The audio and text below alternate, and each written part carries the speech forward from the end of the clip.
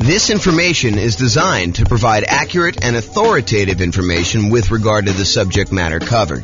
It is offered with the understanding that the presenters are not engaged in rendering legal, accounting, or other professional services. If legal advice or other expert advice is required, the services of a competent professional should be sought. Welcome to the Fort Worth Real Estate Investing and Real Estate Financial Planning Podcast. Learn all about investing in real estate in Fort Worth, Texas, with a combination of real estate financial planning and modeling with numbers specific to Fort Worth, plus syndicated, more generalized recordings of live and pre-recorded real estate investing classes, not all of them specific to Fort Worth. Be sure to stay tuned after the podcast for a message from our sponsors. So, creative financing and real estate entrepreneurship. I'm James Orr. So when I started putting together this series of classes, I wanted to cover all of the different real estate investing strategies. I did a single 2-hour class where I went through all the different strategies with like a big picture overview. But then my idea was to go through then and dive deep into each individual strategy, talk about those in detail, and then give you real numbers as to how that strategy might perform for you achieving financial independence with these kind of tools, whatever strategy we're talking about, and then compare those across different strategies. Like how does buy and hold compare to fix and flip or creative financing or house hacking or nomading? And so I wanted to go and do deep dives into each of the classes. But traditionally, I've only usually covered these 3 primary strategies: the buy and hold strategy, including short-term vacation rentals, all the different variations of nomad by proxy, nomad with house hacking, nomad to short-term rental, nomad with lease option exit, and then the ultimate real estate agent retirement plan. So like all the variations of nomad, and then house hacking. So these were the classes. If you've been here for however long, we've been doing classes since 2003. So for most of those time, we've been doing these. It's been really exceptional for us to go do classes on these other strategies. So tonight's a kind of odd class in a lot of ways because I don't typically teach creative financing. I've done a lot of creative financing, not recently, but I've done a lot of creative financing, especially early on in my career.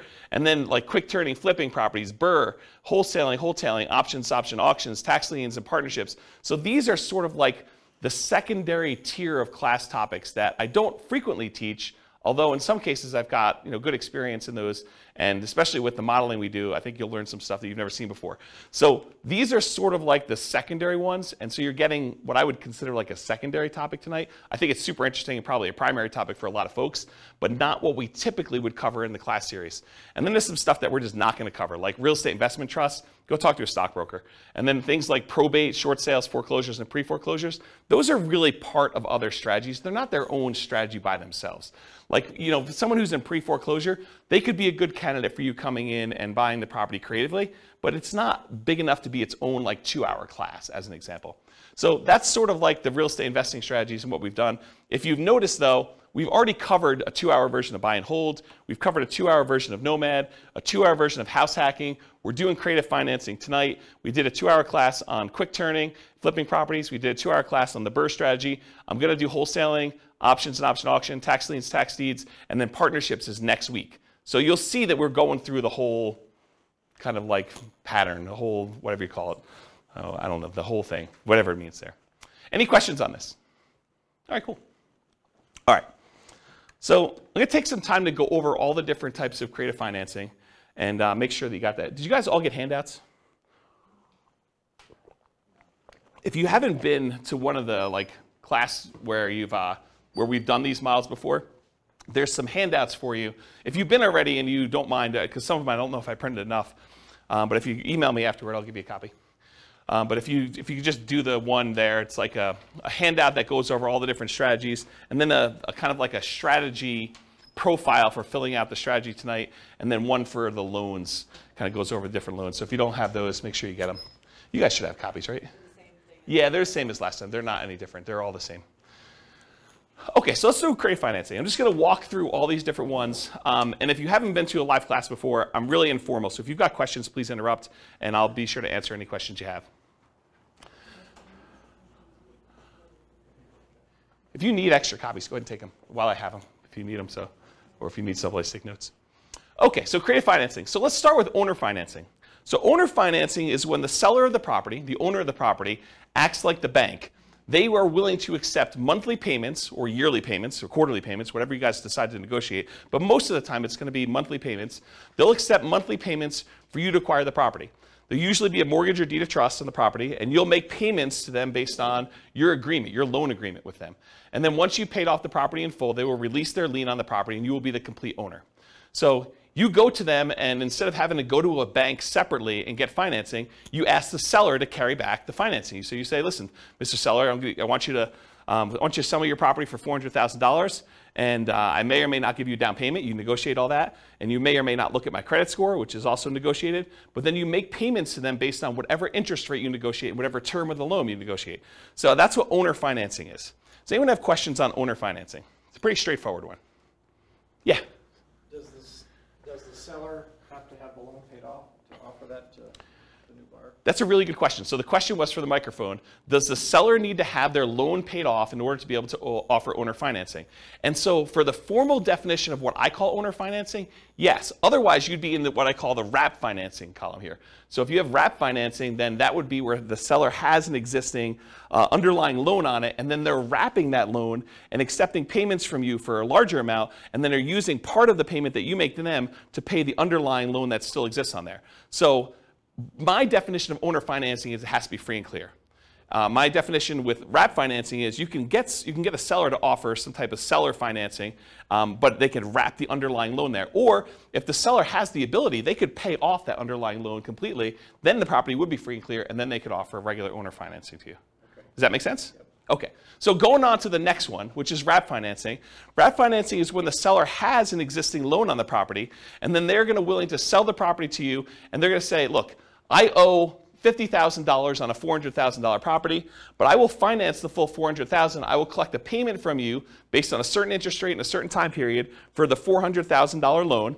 But part of that payment you're going to make to me, I'm going to use that to pay that $50,000 loan that I still have on the property. So part of the payment goes to the seller, part of the payment goes to the underlying financing.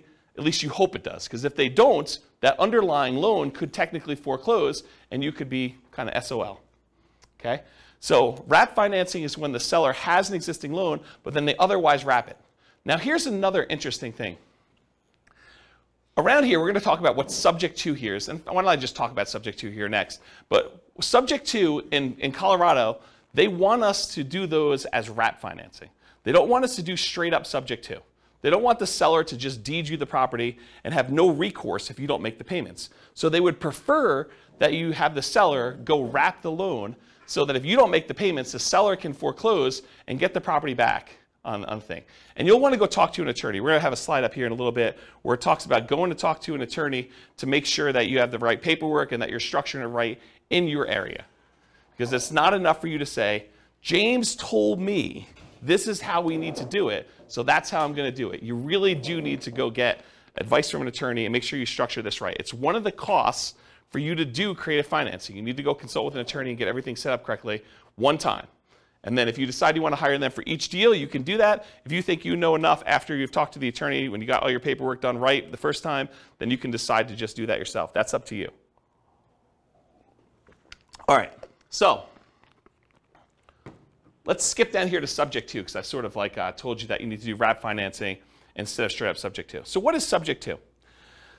Subject to is buying a property where you agree to make existing payments on the underlying loan.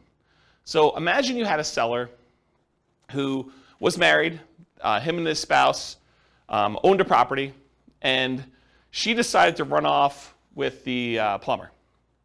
And so she left him. And he's like, look, I can't live in this house anymore. I can't afford to make the monthly payments. I'm going to move back in with my parents, try to recover emotionally and financially from this devastating event with my wife leaving with the plumber. I don't want this house anymore. I'm just going to let it go to foreclosure. And so you say, well, wait a minute, Mr. Seller. Instead of you ruining your credit and letting it go to foreclosure, why don't I come in and I'll just start making payments on your existing loan? And because you're disappearing to Florida, and I don't know where you're going to be, I mean, for all I know, you could totally go to South America or wherever and just disappear completely. I don't want to have this thing lying out here where I'm renting it from you. Why don't you deed me the property now, and I will make payments on your underlying loan, and I'll own the property, but the loan will remain in your name. And so you won't have a foreclosure on your record. You won't be late on this loan because I'll make payments on it, and everyone will be happy.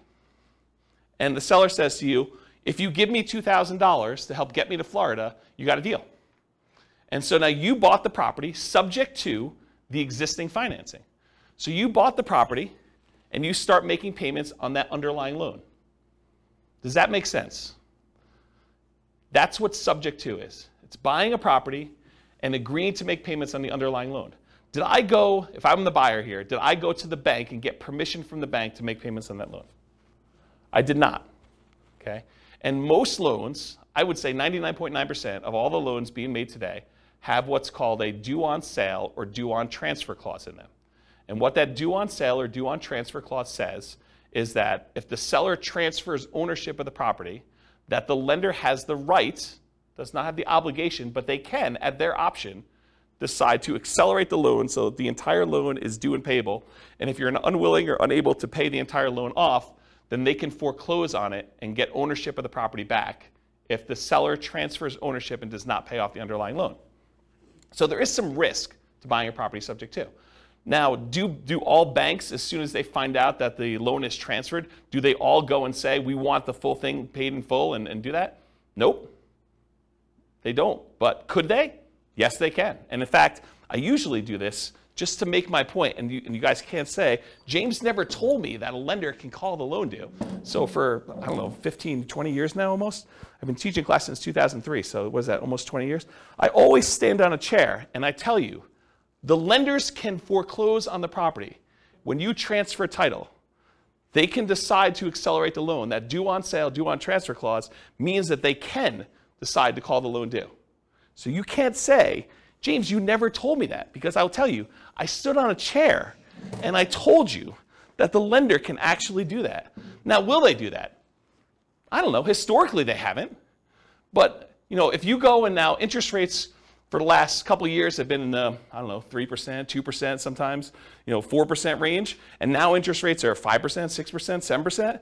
And you're going to go, take over a loan subject to, and the interest rate's 3%, and if you had to go refinance, the loan's going to be at 5 or 6%. Might a lender be motivated to say, we're going to accelerate the loan?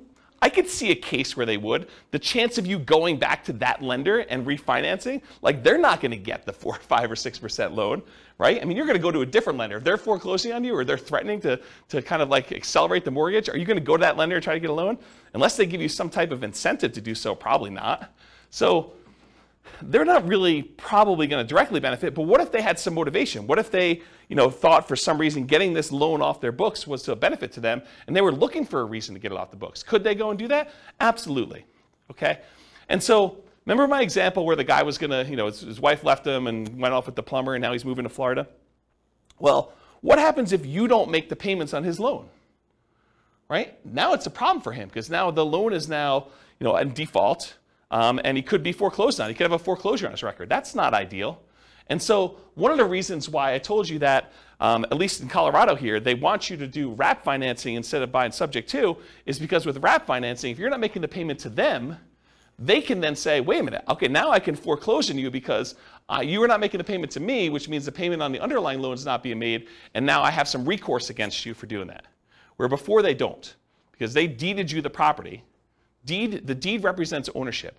So if the seller deeds you the property, you now own the property, even though there's a loan in their name still on the property, okay? So that's why we tend to do wrap financing. But again, you're going to want to talk to an attorney and get specific advice about this. Does anyone have any questions on subject to wrap financing or owner financing at this point? We've covered a lot of them. I heard somewhere that they're offering insurance for that. Have you heard of that? No, insurance in what way? So Bill said, it's Bill, right? The due on sale clause. So if the bank actually goes forward with it, you can buy insurance to protect you from that. I've not heard that. If you do find out where it is, please email me, because I'd be interested to see what that says. Yeah, I've not heard of that. So Bill said that there's a company that's offering you insurance in case a bank decides to accelerate the loan and execute their due on sale clause. I've not heard that. Yeah, that's interesting though. And I will tell you, this is a gray area, a relatively controversial subject. There are some people that will tell you it's not a big deal, go ahead and transfer it. I've never seen one happen. I actually know of one that was accelerated. But like some people say, I've never seen it happen. So you could do this with impunity. It's not a big deal. They'll also tell you, just hide that you've done the transfer. Like, buy the property, put it into a trust. If you put the property, they'll tell you this, it's not true. They'll tell you if you put the property into a trust, if you have the seller put a property into a trust, and then you take over the trust, that actually eliminates the ability for the lender to accelerate the loan and use the due on sale clause, and then start their foreclosure process if they want to. That's not true. The phrase that they're referring to is that a seller can move the property into a trust for their own estate planning purposes. But as soon as you take over ownership of the trust, you have violated due on sale clause. So if they maintain ownership of the trust, if it actually is for their benefit directly, then that doesn't violate the due on sale clause. But if you take actually ownership of the trust, then that happens there. And they'll say, but no one really knows the trust. The trust is a private document. It kind of sits there. Well, maybe, right? I mean, if a seller really wanted to know, and the information technology has become so good these days, that if a seller really wanted to know, they're going to look at stuff like, did the insurance change names? Did the water bill get changed to a different name? Did the electric bill get changed? And you're going to say, but sometimes tenants will do that. Yeah, you have enough of these things happening. I think a motivated lender could go and do that. So just do it with your eyes open, talk to an attorney and get advice on it. But this is not with zero risk proposition, in my opinion. And there's people that have different opinions, and they'll tell you that you could do this with impunity, it doesn't matter. And you'll see that online all the time. Any questions on that, especially the part about it being controversial in the gray area? All right, cool. What's that? You want me to get up on a chair? Yeah, so that's kind of the three there. Owner financing, wrap financing, subject to. What about loan assumption? Well, subject to is when you buy a property and you do not get the lender's permission. But certain loans, you can formally go to the lender and actually assume the loan. You could say to the lender, hey, look, this loan is assumable. I would actually like to come in and I would like to take over the payments for this particular seller, and I will formally assume all responsibilities for this loan. And so you can go to the lender and formally assume a loan. That's different than subject to. You're going there and you're getting the permission of the lender, and with the blessing of the lender, and usually a fee, you're going in there and taking over the loan and doing it that way. Does that make sense? That's the difference between loan assumption and subject to. Okay, so the rent-to-own, lease-to-own, lease option, and lease purchase family, they're all really, really similar in my mind, because you're leasing the property. The seller of the property, the owner of the property, is saying to you, look, I will allow you to have occupancy of the property, and in exchange for that, you're going to pay me a fee, usually monthly. It doesn't have to be, but it usually is monthly. They're going to pay you a monthly. You're going to pay the seller a monthly fee in order to lease the property or rent the property for a period of time. But then, in addition to that, you agree with the seller. Look, Mr. Seller, provided I pay the rent for the next year or two, how about you give me the ability to buy this property from you at some point in the future for some price that you've negotiated, with some terms that you've negotiated, like who pays what and when and how. So that is a lease option or a lease purchase or a rent-to-own or a lease-to-own type of situation. You're leasing the property and you have the right to buy the property at some point in the future. So a lease option is a lease agreement with an option agreement. You have the option to buy the property at some point in the future. You can choose not to exercise your option if you want to. That's what a lease option is. You lease the property, and at some point in the future, if it makes sense to do so, you can go and buy the property. Lease option. A lease purchase is a lease agreement with a purchase contract. And there's usually a little bit of a stronger implication in a purchase contract that says you intend to purchase the property. It doesn't mean that you have to, unless it's specific performance, in which case you could be sued if you don't perform. But in most cases, it's some type of lease purchase, and the purchase is usually based in some type of earnest money, where if you don't exercise the purchase contract, then you lose your earnest money. Although there's some ways you could write it where you don't actually lose your earnest money, but I think most of the time there's some type of loss there. So rent-to-own, lease option, lease purchase, they're all really in that same family. You're leasing a property for a period of time, and you have either the option to buy it or you have an implication to buy it with a purchase agreement. So those are what those are. Anyone have any questions on those? Okay. Agreement for deed, bond for deed, contract for deed, installment land contract. So when you buy your car, you don't actually own your car until you've made all the payments, right? You get the title at the end. Well, that's sort of what this agreement for deed, bond for deed, contract for deed, installment land contract are.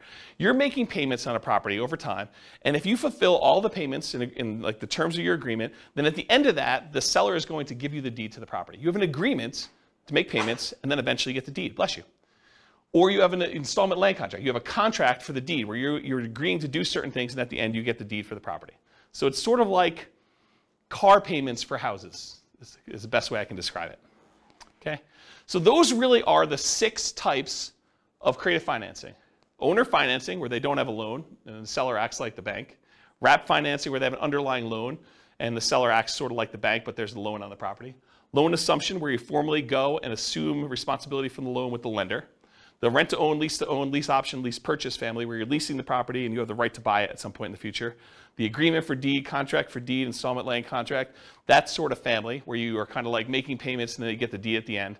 And then finally, subject to, where the seller just deeds you the property and technically, you don't even have to make payments on the underlying loan. It doesn't have to be that. You're just buying the property knowing that there are existing liens on the property. But in the overwhelming majority of the cases, you're going to agree to make the payments on that loan. You're buying the property subject to, and you're going to agree to the seller that you're going to make those payments.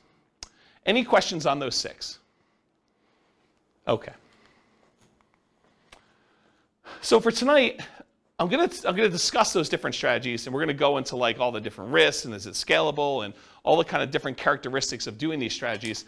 But I'm going to talk about things, and I have to generalize in order to do it. Are there exceptions to what I'm going to say tonight? Could you say to me, but James, what about this really weird situation where this happens and this happens and this happens? Isn't that sort of different than what you're saying? Absolutely.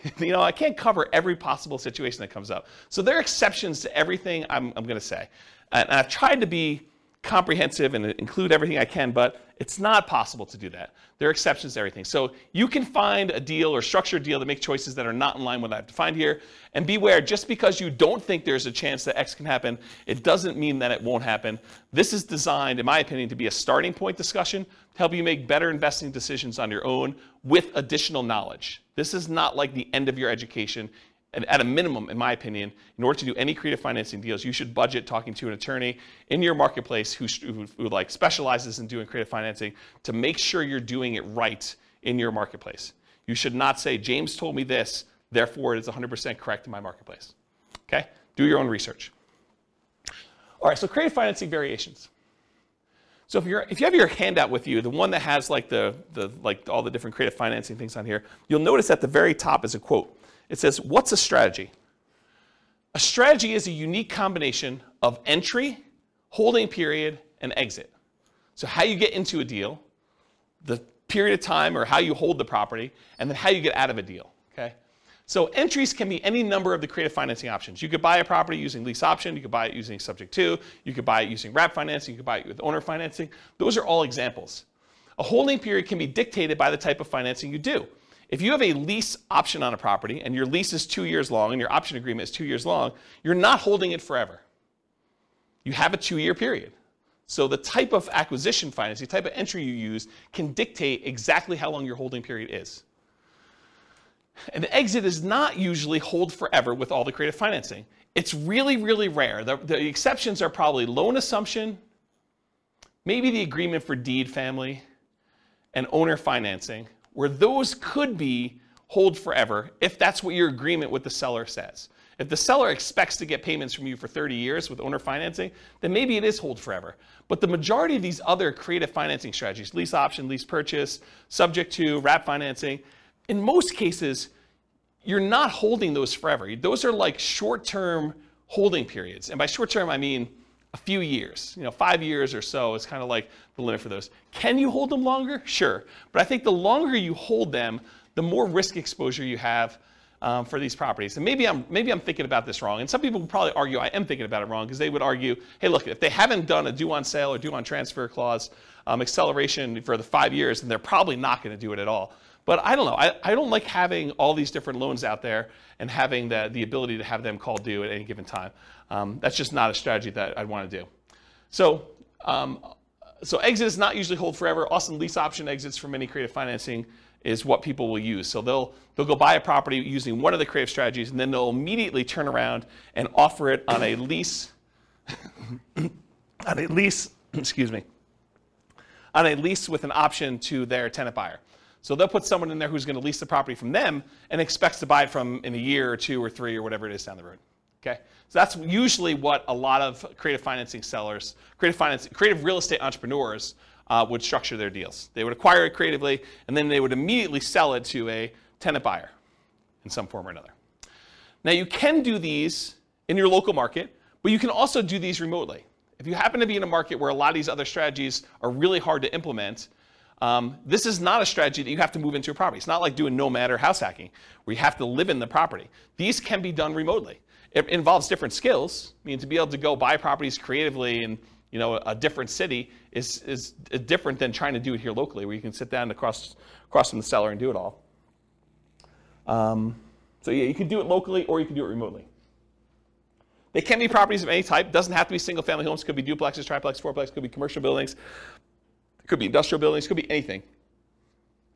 We're going to tend to focus tonight on single-family homes. And then this is an interesting one. And if you're interested in it, you probably should look into it more. But Richard Roop used to teach a strategy called the ultimate strategy, which is a variation on owner financing. And really really short, I'm probably doing a horrible job at explaining it to you. But the real difference is that with owner financing, the way Richard Roop teaches it with the ultimate strategy is he will include in there a term that allows you to move the loan to a different property. So if you get owner financing on a property and you ultimately sell that property 2 or 3 years down the road, you may not want to actually pay off the property, right? You may want to say, I'm going to sell it, but I've got this really great owner financing loan on it. And you want to be able to move that loan to another property so that you can use that financing again repeatedly. And so that's called substitution of collateral. If you're interested in that, go do a search for substitution of collateral, and it will allow you to substitute the collateral. The collateral in this case was the house. So you could sell the house and say, okay, this house was the collateral for this mortgage I had on this property, but owner financing mortgage. But now, since I've sold that property, I'm going to move this to another property that I own or a property that I'm acquiring, and I can substitute the collateral. And you'd want to do that if you were creating really, really good owner financing with the seller. And the seller ideally wants to continue receiving payments from you. Maybe they don't want to receive a $400,000 lump sum of money and kind of screw up their tax planning. Maybe they really do want to keep that. And so they may be motivated to allow you to move this loan from one to another. So if you're interested in that, go look up substitution of collateral, and you can find some different strategies. There's some pretty interesting things you can do with that. Another source of this idea of substitution collateral, I'm not sure if they're even selling them anymore, but it was a guy named Mike Summey. I think it's Summey, S-U-M-M-E-Y, I believe, Mike Summey. And he wrote, along with Roger Dawson, he did a series of books called The Weekend Millionaire Real Estate Investor. And there's a series of them. There's like the Weekend Millionaire Real Estate Investor book. There's like an FAQ book. There's a book on negotiations, which Roger Dawson is sort of known for. And those are actually pretty good books for kind of like doing calculations for owner financing and making sure that you're only buying positive cash flowing properties and things of that nature. And he does talk about substitution collateral in there. So that's another good reference for it if you're kind of looking for a mass market paperback source for this information. So, all right, any questions on creative financing variations? Is this helpful for you guys? All right. Sometimes I get in my own zone. I like just sort of like walk and talk and pace, and you guys get the benefit of that. I look like a caged animal up here just walking back and forth. All right, so is real estate, is like all the creative financing stuff, is that like a real estate investor strategy where someone is deploying money and they're expecting to get a return on their money? Or is it more of like an entrepreneurial, like a real estate entrepreneurship sort of thing where they're actively doing work and they're expecting to be earning money for the work and labor that to do? Maybe there's a little bit of money involved in there, but primarily it's like the effort and the labor doing it. What do you think? For creative financing, is it usually like I'm deploying a large amount of money, or is it usually like I'm out there hustling and doing work and trying to convert that to big chunks of cash in some form or another? What do you think? Yeah, I think this is an entrepreneurship one. I think this is a pretty clear example of it. You're going to do all this effort and work. You're not really taking like big down payments and going buying 20% down or 25% down buying whole type properties. So here's the big slide. And this is a slide I think that it's going to disappoint some folks because they're all coming into this creative financing world thinking, I don't need to do, I didn't want to do all this creative financing because I don't need to have any money in the deal, right? I could do all this stuff without any money. Well, maybe. I mean, you probably could find a deal where you could do it with no money, but I think that's exceptional. I mean, like really, really exceptional. Once you see my list of what the expenses are for doing it, I think you'll agree with me. It would be pretty exceptional to do that. So the first thing for money required, the first thing is you absolutely have to go talk to an attorney. I think anyone who is going to go try to do these deals without having a consultation with a local attorney who specializes in some type of creative real estate financing, I think that's a huge mistake. I think you could easily lose a lot more money than you could possibly make on this deal by screwing this up. And so it pays to go have a 1 hour, 2 hour, 3 hour consultation. It'll cost you, I don't know, $500, maybe $1,000. But if you think about it in terms of being able to acquire deals creatively now, I think that's a worthwhile expense to do that. So number one, you need to have a consultation with a local attorney to get the correct paperwork and advice on how to structure these deals. Because if you hadn't come to this class or listened to this episode on the podcast later, you would think to yourself, oh, I'll just buy subject to. I don't know about this whole wrap financing thing. I didn't realize that was going to be a big issue. And it's not an issue until it is, right? It's not an issue until something happens where now the seller feels like you screwed them and they go and they talk to the Division of Securities or what do they call the people that are looking out for the consumer's welfare in like the state? Anyone know what that division is? It's like the Consumer Protection Department or something. I don't know what they call it. But if they go complain that you're doing this kind of weird stuff and a kind of government agency with unlimited resources and trying to make a lesson of you, I don't know. I'm not sure I'd want to be on the other side of that. So I think you want to go talk to an attorney, make sure you structure this correctly, get the right paperwork for your city, make sure you're doing it right. So that's money required. And I think if you're doing your first deal, I think you could structure this in a way where that becomes almost a cost of doing the deal, right? You can come to an agreement in kind of spirit with the seller and say, look, seller, so once we come to an agreement on paper, I'm going to go meet with the attorney and have the attorney draft this up the way it's supposed to be with legal paperwork. And that sort of becomes part of your acquisition for the property on that first one. You don't have to do it ahead of time, although I probably would. I'd rather spend the money up front and know exactly what I'm doing rather than wait till the last minute and try to structure it that way. Okay, so money required, consultation with local attorney to get correct paperwork and advice. The next thing is, how do you find these deals? We're going to talk tonight, I have a few slides on marketing. We're going to talk tonight about lazy marketing versus poor marketing. Lazy marketing is where you're willing to spend money in order to get deals flowing to you. That's lazy marketing. Poor marketing is where you're willing to put in effort, time, in order to have deals that you go out there and find.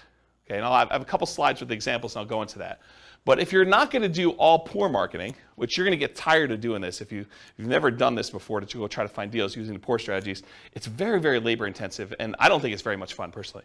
But I think eventually you want to get to the point where you're doing lazy marketing, you're putting out marketing, spending money to do things and having deals flow to you.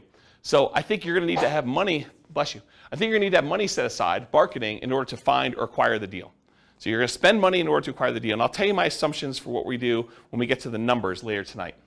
Okay, so that's marketing to find or acquire the deal.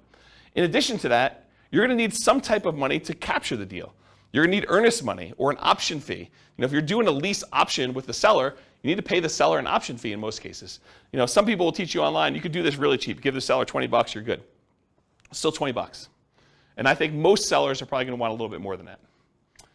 You'll open yourself up to more deal flow if you're willing to do the deals that require more money. If a seller says, look, I can't do this deal unless you give me $2,000. If you don't have $2,000 to do the deal, you can't do that deal, right? You can try to wholesale it or something like that, but you can't do the deal if you don't have money. And so what happens to the sellers that are like, look, I've got a ton of equity in my property. I just need $20,000. Otherwise, I'll let you buy my property subject to, or wrap financing. Well, you have to have the $20,000 to do that. Otherwise, that deal was dead to you. It wasn't a good enough deal. Does that make sense? So by having some money, you open yourself up to an additional number of deals or additional percentage of deals. So you need earnest money or an option fee or something like that. I think that's part of the money required to do that. Sometimes you'll need a down payment. If you're doing owner finance, the seller says, look, I'll owner finance this property, but I want 5% down or 10% down or 20% down. I need a certain amount of money to do X. My daughter's wedding, I need to pay for school for my kid in college. And so I need $25,000. Otherwise, I'll accept payments over time, but I need a certain chunk up front. And so this is all negotiated, but you might need money for down payment.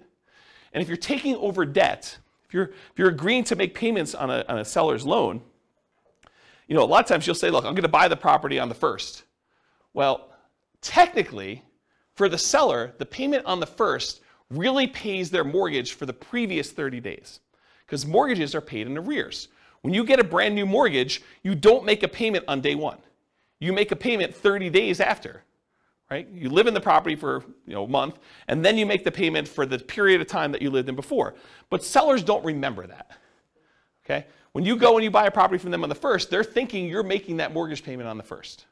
Okay, so when you go and you take over a loan, a lot of times you're not in arrears. You're making that payment looking forward, almost as if you were a renter. Sometimes you'll need repair costs. So, try to think you're gonna be able to do these deals with no money. A lot of times you're gonna go on a property and, a lot of times the seller is motivated. They haven't been doing maintenance on the property. They haven't been taking care of the carpet. They haven't been taking care of the kitchen. They have a whole bunch of little fixer-upper sort of things, $500, $1,000, $2,000, paint, things like that need to be done in the property. So sometimes you'll need massive repairs if something needs really serious fix-up. But in most cases, even relatively pretty houses, if a seller is motivated, a lot of times they're motivated. They've been motivated for a little while. They haven't been doing things. Or sometimes you have to make up back payments on a loan. They're 2 months behind on their mortgage. They're willing to come in and let you take over payments on their existing loan, but the reason they're able to do that is because they're going to be foreclosed on otherwise, and so you need to make up 2 months worth of payments. Does that make sense to everybody? Okay. You'll need some closing costs. I think a lot of attorneys are probably going to suggest to you that you close this at a title company or an attorney's office, depending on what is customary in your marketplace.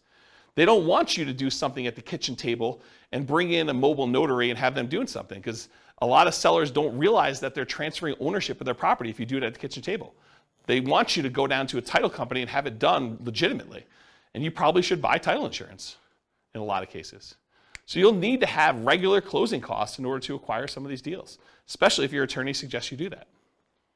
And then finally, once you acquire the property, there's some expense to holding the property while you're marketing it to find a tenant, or the marketing itself in order to find your tenant, or your tenant buyer. If you're going to put a tenant in there who's going to buy it from you, you need to spend a little bit of money in order to find those people.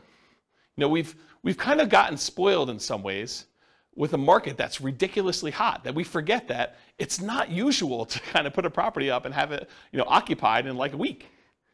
Sometimes you're holding a property for 60 days trying to find a tenant or tenant buyer. Sometimes it's longer than that if you're not really doing what you're supposed to do, or it's priced too much or whatever. Okay? So realize you probably need to have some holding costs or marketing costs in order to acquire your tenant or tenant buyer, and be prepared for that. So can you do this with no money? Maybe, but I listed out all these reasonable expenses for you. I don't think there's any on here that you're like, well, you just made that one up, James. These are like legit costs you have, right? So, and I'm not even putting in here reserves, right? So, I don't know. I think a lot of people are attracted to creative financing because they're like, I could do this with no money, but I don't know if that's true. Can you do it with less than 20% down if you're kind of comparing it to putting 20% down to buy a property, a traditional buy and hold property? Sure. Is it going to be 5% of the purchase price? I think you could start pushing toward 5%, with some of these costs. We can get there. I'll show you some assumptions I have a little bit later, but maybe it is still cheaper than doing like a nomad strategy, or, is it going to be 3.5%? I don't know. Maybe it's better to do a 3.5% FHA loan to do that. Okay. Anyone have questions on the financing stuff? Is that helpful? Is that like a surprise to folks? Not what you're expecting when you came in? Everyone knew this?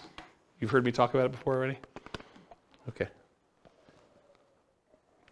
It's this fine line between, I don't want to discourage anybody, right? Like I want to be encouraging and tell you, you could do this. You go get advice from an attorney, and you can go out there and you could do these deals. And I'm going to show you some numbers that you're going to be motivated to do it, right? Because you're going to see the numbers, you're like, holy crap, this is awesome.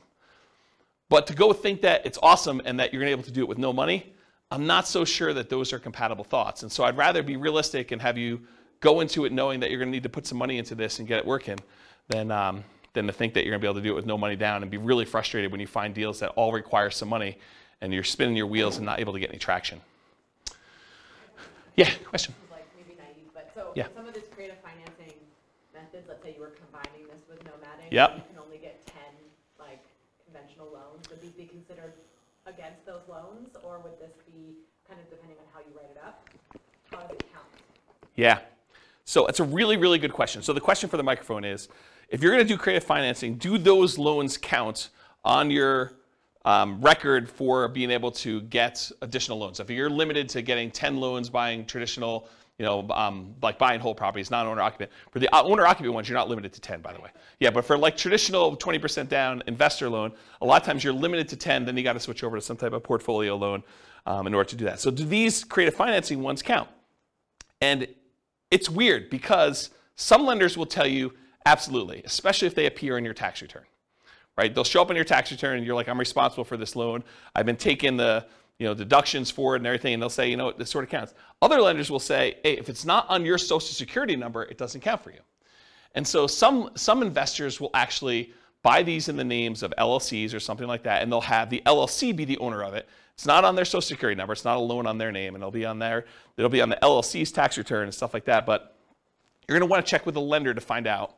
But it's this weird gray area as far as that goes. Now, if it's owner financing, I think that's pretty clear, right? If it's owner financing and it's in your name, I think that's pretty clear. If you're buying something like subject to, that starts getting a little bit weirder to do it. But one of the great things about structuring these is it doesn't have to be you individually that's buying the properties. It could be an LLC or your IRA or your 401k or something like that in order to be able to acquire these properties. And then you're sort of in this area where do those count or not for stuff, yeah. So I wish I could answer you directly and tell you definitively, yes, it's like this, but I think it's gonna be how a lender looks at it. And I've seen lenders do weird things with commercial loans too, where they will not count commercial loans against you, and then other ones will want to. So it may be just that particular underwriter, and yeah. If there's a lender listening to this, please reach out and let me know what the thoughts are, because I don't know the answer to that, and I'm not a lender. Does that not answer your question appropriately? Yeah. Okay. Okay, good. Any other questions about the money? All right, cool. All right, so these are the 3 slides on marketing. I'm going to do an entire separate 2-hour class on motivated seller marketing, how to find off-market deals. But this is what you get tonight. So motivated sellers for lazy and poor folks. So lazy methods: more money than time. It's easier to scale up in size. You can decide to spend 3 times as much marketing. You've scaled to 3 times. It's hard to work 3 times as much when you're already working full time. You sift and sort for great deals. So you have all this marketing out there. It's bringing deals in using some type of paid marketing methodology where you have deals coming in, and then you sift and sort based on the deals coming in. There have been times when I probably stupidly overspent on marketing and had more deals coming in than I could possibly handle. And there were more people I could even call back. I was like so busy that people were calling in, I wasn't calling people back. And I told my assistant at the time, I'm like, look, I'm only going to call back people that call twice. So my sifting criteria was if they didn't call twice, I'm not calling them back. That was like my criteria for calling people back. And then I for a very brief period of time, because this all went out at the same time and I was just really swamped and overwhelmed, I would start just doing like lowball offers on the phone as a pre-screening call, which is not what you want to do. But I basically say, look, if you want to sell me your property, these are the metrics I'm using to analyze your deal. Are you interested in that? And if they said yes, great, going out and buying that house, right? But I don't recommend doing that. I don't think it's a good idea. But you can if you decide to put out enough marketing where you're coming in, you're sifting and sorting for great deals by doing it that way.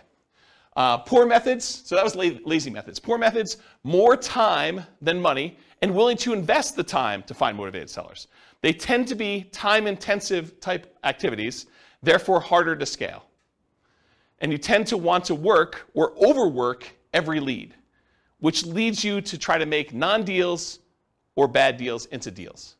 So the tendency when you're doing the poor marketing is you're putting out so much effort, so much manual labor, that a seller who is motivated calls you and you do everything you can to try to make this deal work, even though it's just not a deal. And I think that's the tendency when you have limited deal flow and you get frustrated because you're like, I've only had this one call in the last 2 months. I've been putting in effort every day, doing 10 hours a day of door knocking or cold calling or replying to ads of people that are for sale by owners or whatever you're doing that's kind of like these poor marketing methods. And then finally someone says, hey, I'm potentially interested, and it's really not a deal. The reason why they're motivated is because it's not a deal. It's like something you should not buy. But like you try to look at it from every angle. You're like, I must not be looking at this right because this is the only one I've got, so it's got to be a deal. There's, like the old joke about, there's got to be a pony in this, thing somewhere, right? Like you're trying to find something to make it work, but it's not, okay? Now there can be some overlap between the two. For example, some people might consider bandit signs, the little signs you stick out in the medians of the roads, or the neutral grounds for people that are living in areas where they call them neutral grounds. But you kind of put them there and they say, we buy ugly houses or something like that. So some people would consider those more of like a lazy method. Some people would consider them more of a poor method because they're out there like manually putting them in the ground. And I don't know, it's sort of like in the gray area for that. Okay? So let's talk about some lazy methods. Lazy methods, again, are the ones where you're being lazy, you're willing to spend money. So billboards and bench signs, car signs, like the magnetic signs you put on your car or car wraps, any direct mail, postcards, yellow letters, handwritten yellow letters, probate letters, all examples of direct mail. Websites, pay-per-click, where you actually pay Google or some of the other search engines that when someone searches for sell my home fast in whatever your city is, that you come up, your website comes up, and every time someone clicks on your ad, you pay a fee to them. Voice or text broadcasts, where you're doing outbound voicemail blast that says, hey, I'm interested in buying your home, give me a call. And then lots of voice broadcasts or texts that say, hey, I'm interested in buying your home, text me back or call me at this number. Those are variations of lazy methods. Newspaper advertising, although newspapers are not nearly effective as they once were. Although, you probably could find like one that does work. Radio and television ads, and Yellow Pages, which again, who uses Yellow Pages these days? But I wanted to be comprehensive, and this is an old list that I used to teach in a class a while ago. Any questions on lazy methods? Okay, poor methods, bandit signs, those little yellow signs or white signs you put sort of in the median or neutral ground, and kind of says we buy houses or we take over payments and buy a house any condition, cash for house, cash for keys, stuff like that. Business cards, you're putting out business cards, hand them out. People that you meet, contacting for sale by owners, getting on the phone and dialing, going door to door, stuff like that. Door knocking, door-to-door flyers, door hangers, and sticky notes, any type of door-to-door guerrilla type marketing. I consider that more of a poor method. Driving for dollars, looking around for properties that are obvious in need of repair, or they've got 37 old newspapers laying in the driveway, or 57 pizza hangers on their front door. It's obvious no one lives there and the house is abandoned or something. You drive around looking for houses like that, and then you try to track down the seller, contact them, and ask them if they're interested in selling their house. That's a strategy. Flyers and the free flyer method. So you could put out door-to-door flyers. I think that was already on there. The free flyer method is you can go and contact 3 other businesses in the area and have them all agree to pay for a half page of a flyer. And you can charge them 1/3 of the cost for the flyer so that it covers all the printing for you. And then you go around and do door-to-door where you put up all the flyers, or you have them cover 1/3 of the cost of the printing and someone to deliver them for you. And you basically get the 4th spot on that 2-page thing for free. So it's a way for you to have an unlimited budget for doing marketing where you're getting 3 other businesses, the pizza company, the plumbing guy or AC guy or something else, the weight loss guy. And they're all like on there and they're trying to sell their product or service, and you're one of the 4 on their advertising, and you do as much free advertising as you want doing that. That's what the free flyer method is. And then networking, telling people, what do you do? I buy investment properties. Someone is needing to sell their property, I can help them sell their properties, that sort of stuff, elevator speech. Sometimes you can find properties through real estate agents. I have bought properties creatively through real estate agents. It's hard to do. You can do it though. Posting ads, going on sites like Craigslist or something like that in order to find potential deals there. Promotional clothing, we buy houses type shirts or things like that. Real estate wholesalers and bird dogs, you can find deals that way. And then your website, if you're willing to do search engine optimization, write content, or do social media marketing, you can find deals that way as well. So those are all like more the poor methods where you're putting in more labor in order to find deals. Does that make sense? You guys understand the difference between lazy methods and poor methods and why I differentiate them and kind of how they work and scalability and stuff? Good? Cool. Credit required. So do you need credit in order to buy properties creatively? Strict question. Because you have to negotiate with sellers. So really, it's not automatic that the seller is not going to want to check your credit.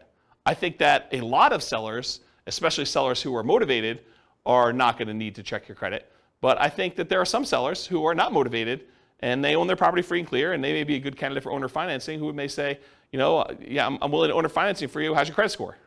And you tell them it's good. You want to check my credit? And they're like, yes, I do. It's a requirement for me to do owner financing with you, and they're going to want to check your credit, and so that becomes a requirement. So if you don't have good credit, you can't do those deals.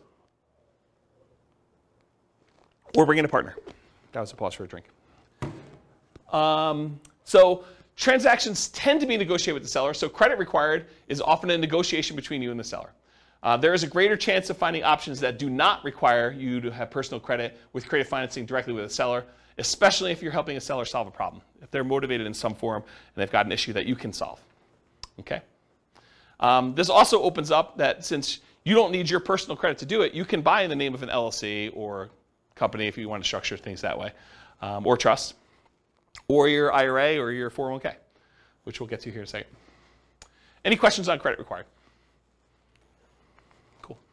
So skills required. So what do you need to know? What do you need to be able to do in order to do creative financing? And I think this list is a lot longer than a lot of other strategies because there's a lot more moving pieces. So the primary skills required for creative financing are, number one, you got to find deals. So a lot of times that means you need to have marketing skills. Because this is not like, you're trying to do traditional buy and hold, you're looking in the MLS, and all you got to do is keep looking at the stuff until you find one that works where you run the numbers. Now you got to go out there and actually get deals. You got to create motivated sellers. You got to go find them and identify them and have them call you or call on them. So finding deals, you need marketing skills. You still need to be able to analyze deals. And analyzing deals for creative financing, it adds an additional layer of complexity. It's not something you can't learn, but it's not as straightforward as just, I'm going to get a 20% down loan. Do I like the cash on cash? Do I like the internal rate of return? Am I looking at those numbers? It's a little bit more nuanced than that of how you structure it, how you run the numbers. Once you've done it a few times, it's pretty easy. So you need to be able to do a deal analysis. In some cases, you'll need to do rehab estimating, going into a property and finding out how much it's going to cost to get it ready to rent or tenant buyer. You need to do cash flow estimating, figuring out what the rent's going to be on that and doing those calculations. And in a lot of cases, you may need to estimate value to find out what you're going to sell the property for to your tenant buyer and what you're going to be able to buy it for, and is that a good enough deal? And is that reasonable? Will the property appraise when your tenant buyer goes to get a loan on it and cash you out? And so I think you need to be able to estimate values of properties. If you're doing traditional buy and hold, you may not need to do that at all. So it's an additional skill. Deal structuring, I kind of talked about that already, but you need to be able to structure these deals, figure out how you're going to structure, what type of creative financing you're going to offer, what type of profit spread you need, what type of cash flow you need, all those different things as part of deal structuring. In some cases, you may want to go raise money. So possibly raising money becomes more of an issue with this. I think you could probably list that in a lot of different strategies, but I think it's even more appropriate in this particular one, is possibly raising money as a possible skill. And then selling or filling the property, either selling it outright or putting a tenant buyer in the property or putting a tenant in the property or doing a short-term rental. Whatever you decide to do as your exit strategy, you need to be able to do that part of that skill too, or managing someone who's willing to do that. Property management, while the tenant or the tenant buyer is in the property, you need to be able to do that skill. And it can vary. The skill is either you doing it yourself and all the skills needed to do that, or hiring somebody else like a property manager and then being able to manage the property manager to do that. The rehab itself, you might be doing the work yourself, you might be managing subcontractors, you might be managing a GC, general contractor. So you'll need those skills too. And then this is it's deceptive, right? But I think this is a sales job. Being able to go out and, quote, sell the seller on why your solution is a good solution for them and talk to them about the pros and cons and the benefits of doing that and how it's structured, and that's sales skills. So you need to be able to go sell the seller. So it's a sales job to do this. And then of course, once you get the property, selling it to the tenant or the tenant buyer, I think that's a sales job as well. So despite what a lot of folks think, this is a sales job. And then you need to do all these other skills on top of that. Okay. Any questions on skills required for doing creative financing? Nothing? I got no questions. I would just recommend, if you're marketing, you're reaching out to sellers to have a good CRM. That's a big thing about managing your contacts when you contact them, when you contact them. You can also figure out your KPIs. Basically, you figure out how much it costs to get a deal in the contract. So those are some pretty important things. It's Taylor? Yeah. So Taylor just said, for the microphone, because it's hard to pick up on the mic, Taylor just said that if you're going to be contacting sellers, it's important to have a CRM, customer relationship management software, that keeps track of who you called, what you said, information about them, the situation, last time you called them, things of that nature. And then you could go and start looking at key performance indicators, what you call KPIs, in order to determine what your cost is to generate a lead, what your cost is to close on a deal, what your cost is to put a tenant buyer in the property, and all those things of those nature. I don't know if I'll cover it in the marketing class, but I do have a class I taught before, and I have a spreadsheet that allows you to analyze the entire profitability of the entire business model for doing off-market deals, where we talk about all the different steps, the stages of acquiring properties, how much time and how much money you spent in each stage, and then on the output side, like what the profit was on that deal and how much time and everything was spent in those things too. And you can go ahead and change the inputs of all the different marketing you have, and it will trickle out and do it'll do calculations to show, if you go and spend $2,000 on postcards instead of $1,000, how that kind of impacts the number of calls you make and the number of credibility packs you send out and the number of motivated seller presentations you've made and follow-up calls and closings and then all that, how many deals you end up with. And so it does all those calculations for you and it shows you your overall profitability. And if you haven't done that before and you're really going to do this business model, I would strongly recommend it because it kind of gives you some insight into how to do it. So thanks, Taylor. Any questions on skills? Cool. Stability. So I went and looked up his name, Shane Parrish from Farnham Street. After like 4 classes not knowing his name, I feel embarrassed, but so I went and looked up his name. So he wrote a blog post, and he talked about this idea of things that are actively or passively stable. And the examples he used in the blog post was a boat. A boat, if you're on a boat and you don't do anything, you're not going to drown, right? The boat's just going to kind of bob up and down. So that is passively stable. It's stable. You don't have to be actively doing anything to remain stable there. But a jet fighter is actively stable. If you don't take your hands off the controls, you don't do anything in jet fighter, you're going to crash, you're going to die. Right? And so the idea is that are things actively stable or passively stable? And real estate in general, I think, is actively stable. If you don't do anything to your properties, if you don't like pay any bills or anything like that, you don't pay your taxes, you're going to lose the property. They're eventually going to take over the property from you for a non-payment of property taxes. But on the spectrum, though, there's like certain strategies that are more actively stable than others. And so I think creative financing is a very active type of strategy where you have to be doing things with the properties, otherwise you're going to get a lot of trouble. So some strategies are more active than others. For example, subject to, lease options, lease purchases are more active, in my opinion, than owner financing kind of stuff. In both cases, you have to do stuff, but I think there's a lot more activity with subject to, lease options, lease purchases as examples of that. And then the traditional examples I've used in other classes to kind of describe this is amortizing mortgages versus balloons and interest-only loans. An amortizing mortgage, if you just make the payments for the 30 years or 15 years or whatever it is, the mortgage will eventually pay off. With a balloon or an interest-only loan, if you don't do something when that balloon comes due, there's a problem. You're going to have a real issue with that. So I think on the scale of those, one of them is much more active than the other. And then like buy and hold versus flips or lease options or BRRRR, buy and hold I think is less active. They're both active, but less active than doing a flip or doing a lease option or doing a BRRRR. Okay, any questions on stability? Cool. Scalability. So how scalable is creative financing? At first blush, you may think to yourself, hey, with relatively small amount into the deal, I could do an unlimited number of these. It's infinitely scalable. I'm not limited to do 10 loans. Maybe, right? I think one of the issues with scalability with creative financing is deal flow. Are you able to find enough deals to make this work? Maybe, maybe not. Okay? And to a lesser degree, the down payments and reserves you need in order to do these deals. That's going to become a big factor when I run numbers here in a little bit. You're going to see that if we actually reduce the amount we need in reserves, we do a lot more deals.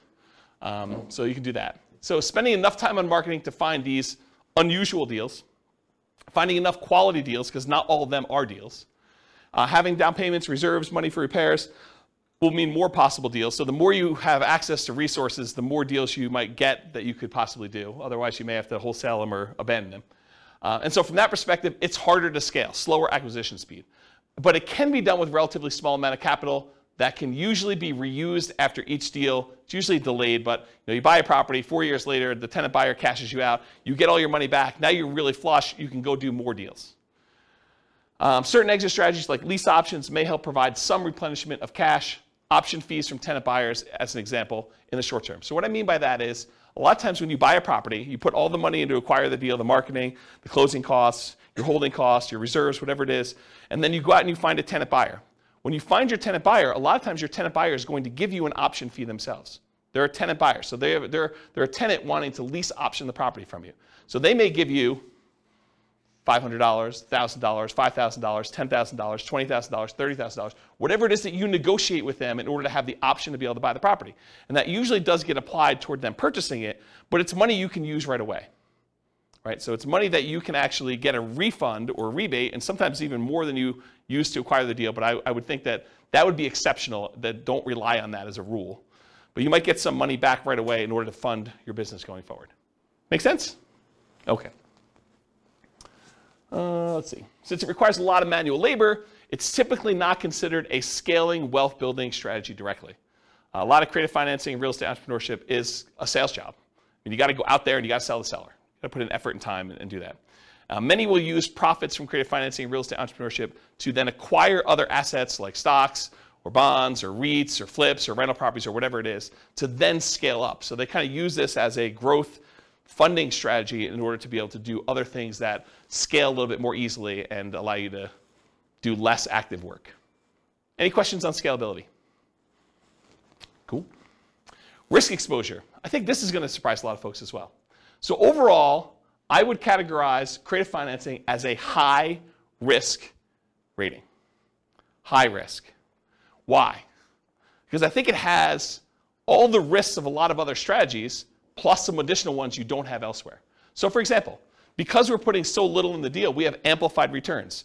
If you're positive and the returns are going well, those are amplified in a positive direction. Those are good.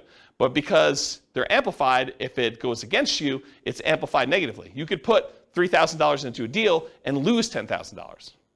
Okay, so it's amplified both ways. And that's from putting small down payments into the deals. There's also an increased likelihood of negative cash flow.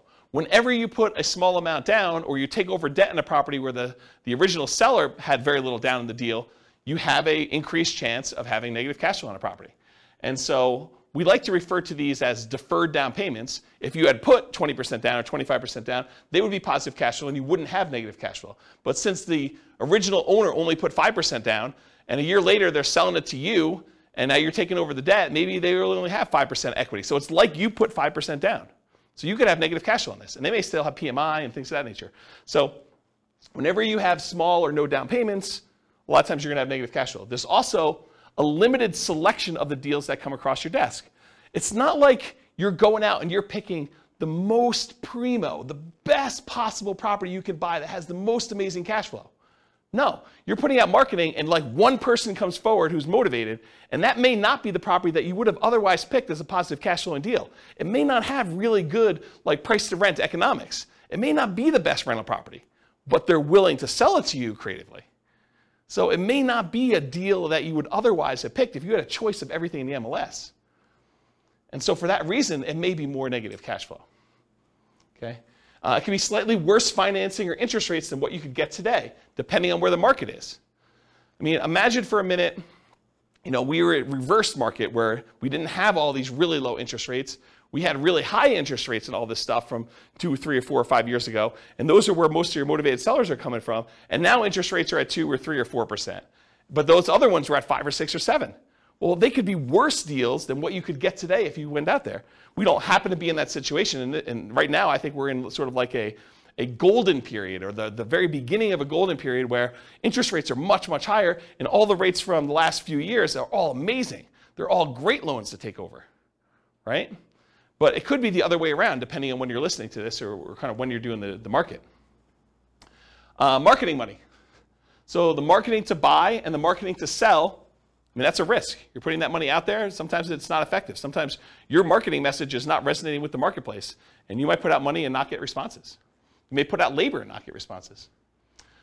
Often less money risk compared to traditional buy and hold, so less risky in that regard. So you may go out there and spend 1% of the purchase price, just as an example. Let's say you put out $4,000 in marketing in order to try to acquire a deal. You're like, $4,000 in marketing, that seems really, really high.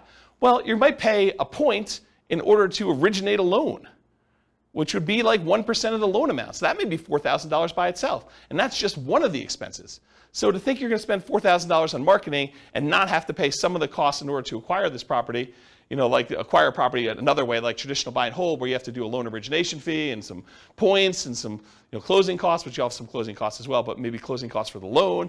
All these other expenses, $4,000 might be a little bit cheaper is what I'm trying to point out to you. Okay? You might have possible rehab risk. You didn't know that there was mold or that they were smoking meth. It could be a surprise. So you have some of the rehab risks possibly in there too. You have interest rate risk while you're creatively financing. So before you can sell the property to your tenant buyer and get out, or before you can go refinance yourself because you want to keep the property, you don't want to sell it anymore, interest rates may rise during that time. So you have some interest rate risk while you're doing that. Prices can decline during ownership. You bought a property at a 5% discount and property values went down, since you acquired it. That's a risk you have. And rents could go down. You have a potential for rents going down as well while you own the property. So I think you have those risks. I mean, these are not unique risks to this strategy, but they are risks of this strategy. And I think you have some that are unique to this, which I'll get to here, but they're like not all unique to this particular one, right? Some of these price decline during ownership or rent decline, and I think that's any type of buy and hold. In some cases, you might have your credit at risk. If you're going to get owner financing and they want you to personally sign and personally guarantee the loan, now you have your credit at risk for doing that. If you're doing loan assumption, that's credit at risk, right? You went and you got the formal assumption of the loan from the seller, from the lender. I mean, now your credit's at risk. Let's see. Your reputation at risk. If you tell the seller, look, I'll make payments on your underlying loan subject to, and you don't do that, that's a problem. That's your reputation. And then you have all the typical tenant and property management risks. So all the ones you would normally have buying a property and renting it out. And then you have the risk of loans being called due, which I think is relatively unique to this. If you're buying a property subject to, they could call the loan due. And you got to figure out what you're going to do if that happens. Any questions on risk exposure? I have a question. Yeah. It may not be exactly related to this, but would be kind of, so are assumable loans a thing anymore still? My parents did this in the 80s. So like, I just feel like now there's an opportunity of people who had 2% or 3% loans coming in and being able to assume that loan. So the question is, are there assumable loans right now? Yeah. FHA loans are assumable. FHA, but only certain types of loans? Is that basically what it is? Yeah. Okay. Yeah. I mean, and they're qualifying assumable, so you need to qualify. Right. Okay. And so you'll take over. What's gone is non-qualifying assumable loans, where anyone can come in and just, sign something. Like when in the 80s when interest rates were so crazy, I asked my parents how they ever bought a house. It was because they assumed most of the loan and only, but they said that $16,000 was taxed. The interest was like 23% when they bought that house. Yeah. Yeah. Actually, I had a buddy, he got one of his buyers to assume a VA loan with like a 2.3% interest rate. Yep. This was just a couple weeks ago. So, Did he have VA benefits? yeah. Yeah. So like the guy had VA benefits and the loan was a VA loan. Yep. So he was able, that's why he was able to assume the VA So loan. it's just certain types of loans then. Okay. Yeah. I just was never, I never even heard of that. Yep. So, cool. Yep. They're qualifying assumable, so you need to qualify. And a lot of times you need to pay a fee. So the bank's going to ask you to do a paperwork fee in order to do that, whatever that is. Any other questions? I have a question. Yeah.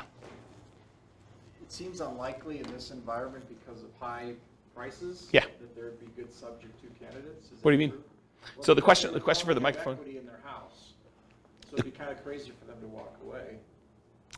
Well, I guess if they lost their job and they have no money, they can still keep their credit. Yeah, so Scott's question is, in an environment like this, where we've seen massive amounts of appreciation, and people probably have a lot of equity in their property, for someone to be able to just allow you to take over their loan subject to seems unlikely. And that's not quite true, because what they may say is, look, if you give me the $30,000 in equity I have, you could take over my loan. And so you might be able to take over more things if you have some money to put down and be able to acquire that. And it may still make sense for you to do that. You can think to yourself, look, do I want to go and put 20% down to buy another property today and get 6%? Or do I want to do, $30,000 and be able to take over 3.25? And you may still want to do that. So yes, there are still options to do it. I do agree with you, though, that the more equity they have, the more creative you need to get in structuring that. The chance of them saying, hey, I'll walk away and give you, and I'm using that in quotes, 20% of my equity just because that's my loan balance, unlikely, right? I think you can, in some cases, capture some equity. They're willing to trade some of their equity for the solution to their problem. But 20%, maybe, probably not, though, right? I think you're more likely to be able to negotiate something where you're buying at a discount. Like, I'll give you an example, and I'm going to get to this here in a second, but imagine for a minute that you go in there and you offer somebody to be able to take over their loan, start making payments on their loan at a 6% discount. Well, if they were going to go sell their property with a real estate agent, they'd be walking away from 6% sales transaction costs, right? So it seems pretty easy for them to say, well, if I don't do a deal with you and I go list it with a real estate agent, I'm going to net 94%. And with you, I'm netting 94%. And it's going to be done tomorrow. They may prefer to do that, right? So so what's the difference between 94% and 93%? Not much, right? Especially since the value is not exact. What's the difference between 93 and 92? Yeah, and especially if they need work on the property. Or maybe they don't know the value of what it is right now. Maybe they think it's a little bit lower, a little bit higher. I mean, it's hard to say. And you have unrealistic sellers who think that their property is worth, $50,000 more than the one that's sold across the street, who has, backs to a park and has all sorts of crazy stuff, and theirs doesn't. and they think that theirs is worth that. But then there's sellers that are like, I don't think my house is worth quite that much. And the inefficient real estate market is part of what allows us to do some of this stuff. Okay. Yeah. So now, I know I'm not at all well-versed in legal things. Yeah. And Neither am I. I'm not an know- attorney. I know you would talk to an attorney and you try to have this written up really well, but one of the things that I feel like keeps running in my mind is like, Yeah. what if the seller dies and you're the person buying the creative financing? It should be written in some way, but I just feel like sometimes things get weird. Yeah. When people die. This seems like an additional risk of like, you're not going through an institution, your loan isn't held by some bank where it doesn't really matter who the person is. You now have this like individual entity that Yeah, Rachel, their family comes involved, and then there's probate. Yeah, Rachel, I'm pretty paranoid too, and I come up with all sorts of like weird situations that happen. But honestly, that is one I don't actually have a problem with, because my understanding, and I had a client of mine die while they were selling a house with me, and what happens is the paperwork is written such that the obligations they had get passed on to their heirs.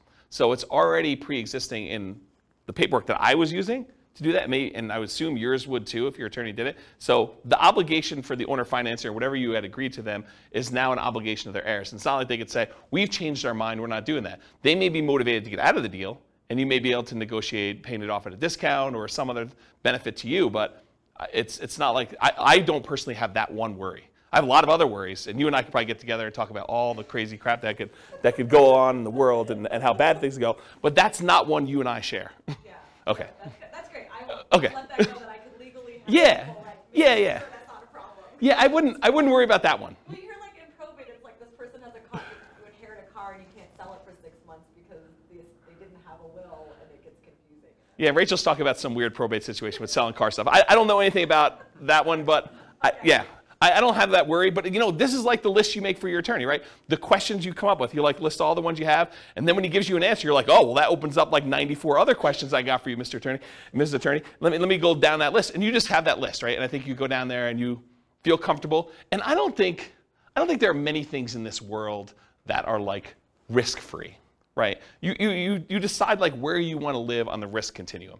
Do you want to be in a spot where you're okay with being loosey-goosey with your paperwork and not consulting an attorney with every question? Or are you like, hey, look, I got a lot to lose.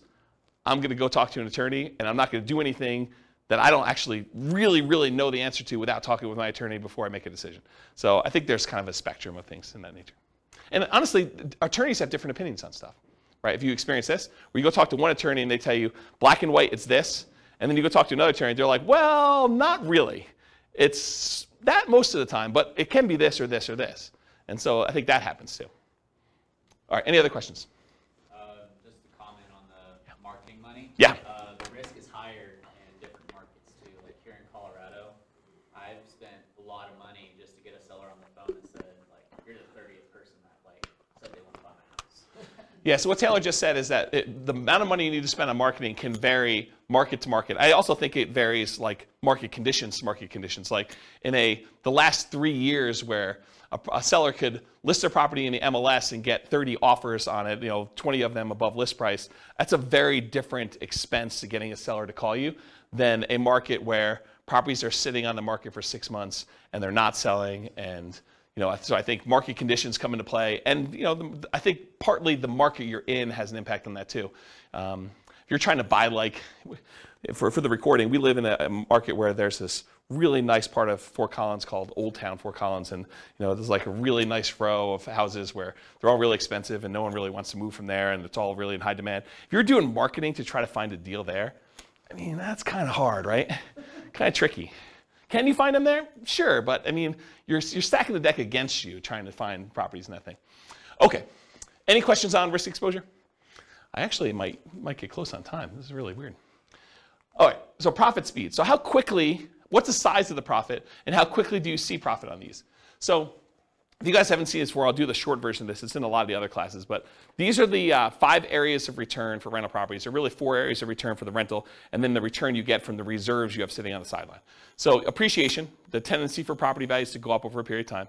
Cash flow, that's all the income you have coming in from the property, including rents and stuff like that, minus all the expenses, property taxes, insurance, maintenance, vacancy, property management, if I didn't mention that again, capital expenses, like all those things. So you subtract all the expenses out, whatever's left over is your cash flow. Tax benefits is usually the cash flow from depreciation. So when you rent the property out, you get this depreciation benefit. It's a phantom expense given to you by the government on your tax return. That means you pay less in income tax. And so whatever the amount you have to pay less in income tax is what we consider cash flow from depreciation for owning this property. And then how much you pay down on the loan. That's debt pay down. So those 4 areas of return, plus the area you get for the return you're getting on your reserves, gives you a total amount that you're earning. So what's the typical size you might see on this? Well, when you buy a property creatively, a lot of times you're buying it at a small discount or a big discount, depending on what you can negotiate. And so sometimes you'll get this forced depreciation. The amount you bought in year 1 that you got as a discount, plus in addition to that, whatever the appreciation is while you own the property. So if property values are going up, whatever it is, 3% a year, and you own it for 4 years, it's 3% the first year, 3% compounded the second year, 3% compounded the third year, 3% compounded the fourth year. It's 12% plus, because you have some compounding in there over that period of time. Plus, if you bought it at a 5% discount, you're talking about 17% or so amounts you made on this property over those 4 years. Then you had whatever cash flow you did. In a lot of cases, since you're buying these properties creatively, and a lot of times they have high loan-to-value loans on them, and they may not be ideal rental properties to begin with, sometimes your cash flow will be negative. Your tax benefits are usually going to be positive, and they usually offset some of your cash flow. And then debt pay down, depending on the price of the property and the interest rate. The lower the interest rate, the more you pay down in debt, just in general, for the same amount of property there. So you combine all those together, you're talking about relatively big sums when you're doing it. It's not all up front though, right? So as far as when this happens, a lot of times you'll get an option fee from your tenant buyer. When the tenant buyer comes to you and they're like, okay, I would like to rent your property and I'd like the option to be able to buy it from you from a year or 2 or 3 or 4 down the road. A lot of times they'll give you an option fee up front. So whatever you negotiate could be $1,000, $5,000, $10,000, $20,000, whatever you negotiate with them in order to get, but you get a kind of a pop there at the beginning for that. And then you get ongoing cash flow from the rent on the property. Sometimes that's negative, sometimes it's not. And then you're going to get the big pop at the end when they cash you out or you sell the property. And so that's when usually the majority of the money comes in from doing these creative financing. Let me make sure I covered everything I wanted to.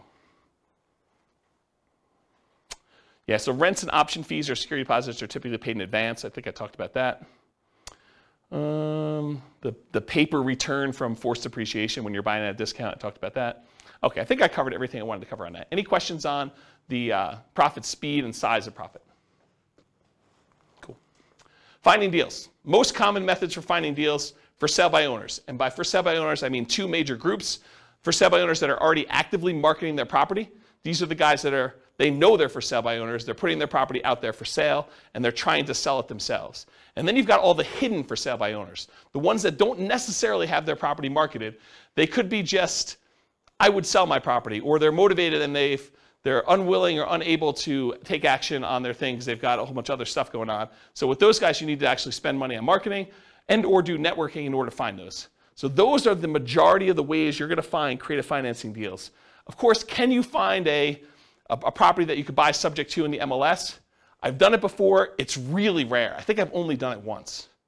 I've bought one property from the MLS subject to. There are some people that teach buying lease options from the MLS, but it's usually a strategy for properties that have been sitting on the market for a long time in a very slow-moving market. So, this is around circa 2008 or so when we had a lot of inventory and properties were not moving very quickly. And one of the solutions that investors would go to is they'd go to properties that were listed in the MLS, and they would say, look, I know you had your property listed for sale. It's been on the market for 6 months. You guys haven't had any offers. How about I do a lease option? You stop the bleeding, especially a property that's vacant. I'll stop the bleeding. I'll come in here and I'll make payments on it, and then I'll agree to buy it from you for this price a year or 2 or 3 down the road. And I think for some sellers, that was a good solution to their problem. And I think if we got into a soft market again, I think that could come back.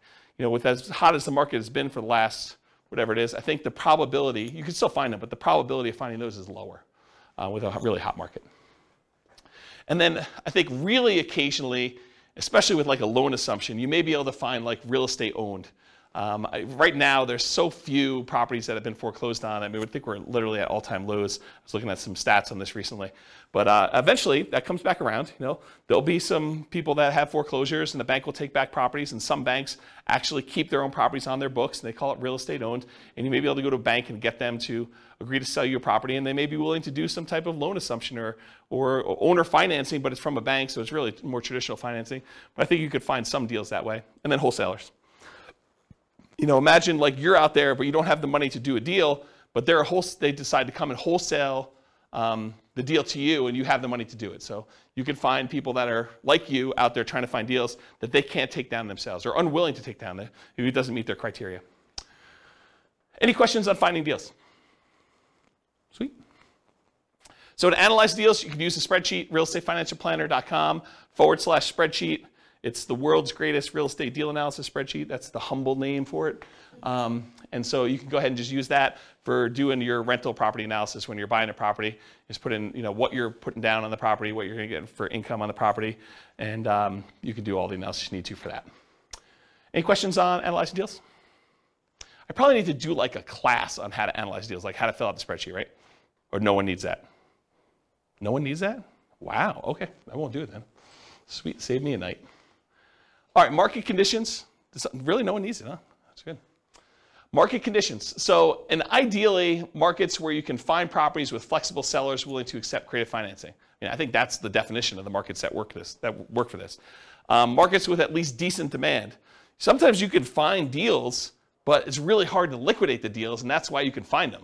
So I think you have to kind of balance those out. You need to find a deal that's good enough where you can actually make the deals work on the exit side. It is challenging in markets where sellers have lots of options. If a seller can go list their property, get 20 offers the next day by putting in the MLS, it's really hard to get your creative financing deal accepted. Really hard, right? I mean, if they have options of 20 offers, 5 of them are all cash, above asking price, no contingencies whatsoever. Another 10 of them are above asking price but with loans, and 5 of them are at list price or slightly below because they're just not in touch with reality. What solution do you offer them as someone coming in with creative financing, right? That's the hard part. You need to have a solution that you can offer to somebody that solves the problem. And if they have the ability to solve their problem another way, it's going to be really tricky for you. And then also a challenging market is low buyer demand. If you can't get rid of your property, if you can't put a tenant buyer in there, that's problematic. If it takes you 6 months to put someone in your property, that's going to be just going to be a challenge for you. You can make those numbers work, but you got to buy those deals a lot better. Okay? Any questions on market conditions? Cool. Accessibility, availability, these can be hard deals to find, no doubt about it. Got to do marketing in order to find them. Need to find sellers willing to accept creative financing, so you're usually solving a seller's problem. Watch out, strong availability might mean it can be harder to sell in a reasonable time. One reason sellers can be motivated because it can be difficult property to sell. So there have definitely been deals where I'm like, yeah, I could see why you'd want anyone to come in and take over this property from you because I don't want this property either. It's bad. I just have no interest in dealing with the problems. I don't want to take on those issues. And so, there may be times when you're like, yeah, pass. Some markets are much easier than others. Talked about that. It's harder, but you might be able to invest in remote markets to find these deals. So it doesn't have to be your market. If you're in a market and your market's still on fire, you can go to other markets and do these. It's just different skills, different strategies. You got to start doing this remotely. And then you got all the challenges of doing remote investing. Can be done, but make it trades. Can you use your retirement account to do these? Yes, you can. Yep. So you can do this. And because it doesn't have to be like non-recourse loans, and the lender's not going to set 35% down payments or whatever they're doing for doing loans to your IRA or your 401k. These can be very attractive to do in your retirement accounts. So because there's no pre-existing conditions from the sellers with their financing. We're taking over a loan subject to, we're getting an option or a lease option on a property. Could be definitely very attractive to do these. All right, so let's do some quantitative analysis. Now that I've got, 25% left? A little less than that. So creative financing in real estate entrepreneurship requires work and effort like a job. Okay, so even though we're going to compare it to other strategies that could be much more passive in nature, realize that some of the extra benefits that we're getting from doing these creative financing deals needs to be attributed to the actual work you're doing, the labor. Putting in all these extra hours. It's not like just going and buying a regular rental and have a property manager manage it. You're doing work to do these. So a more true apples-to-apples comparison would be to add in some paid manual labor for the equivalent work done in some of the other strategies.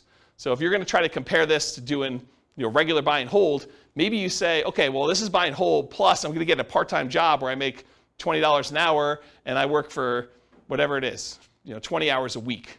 And so that becomes more of an apples-to-apples comparison, because with this one, you're probably doing like $20 an hour work at least in order to go do these things, in order to find them.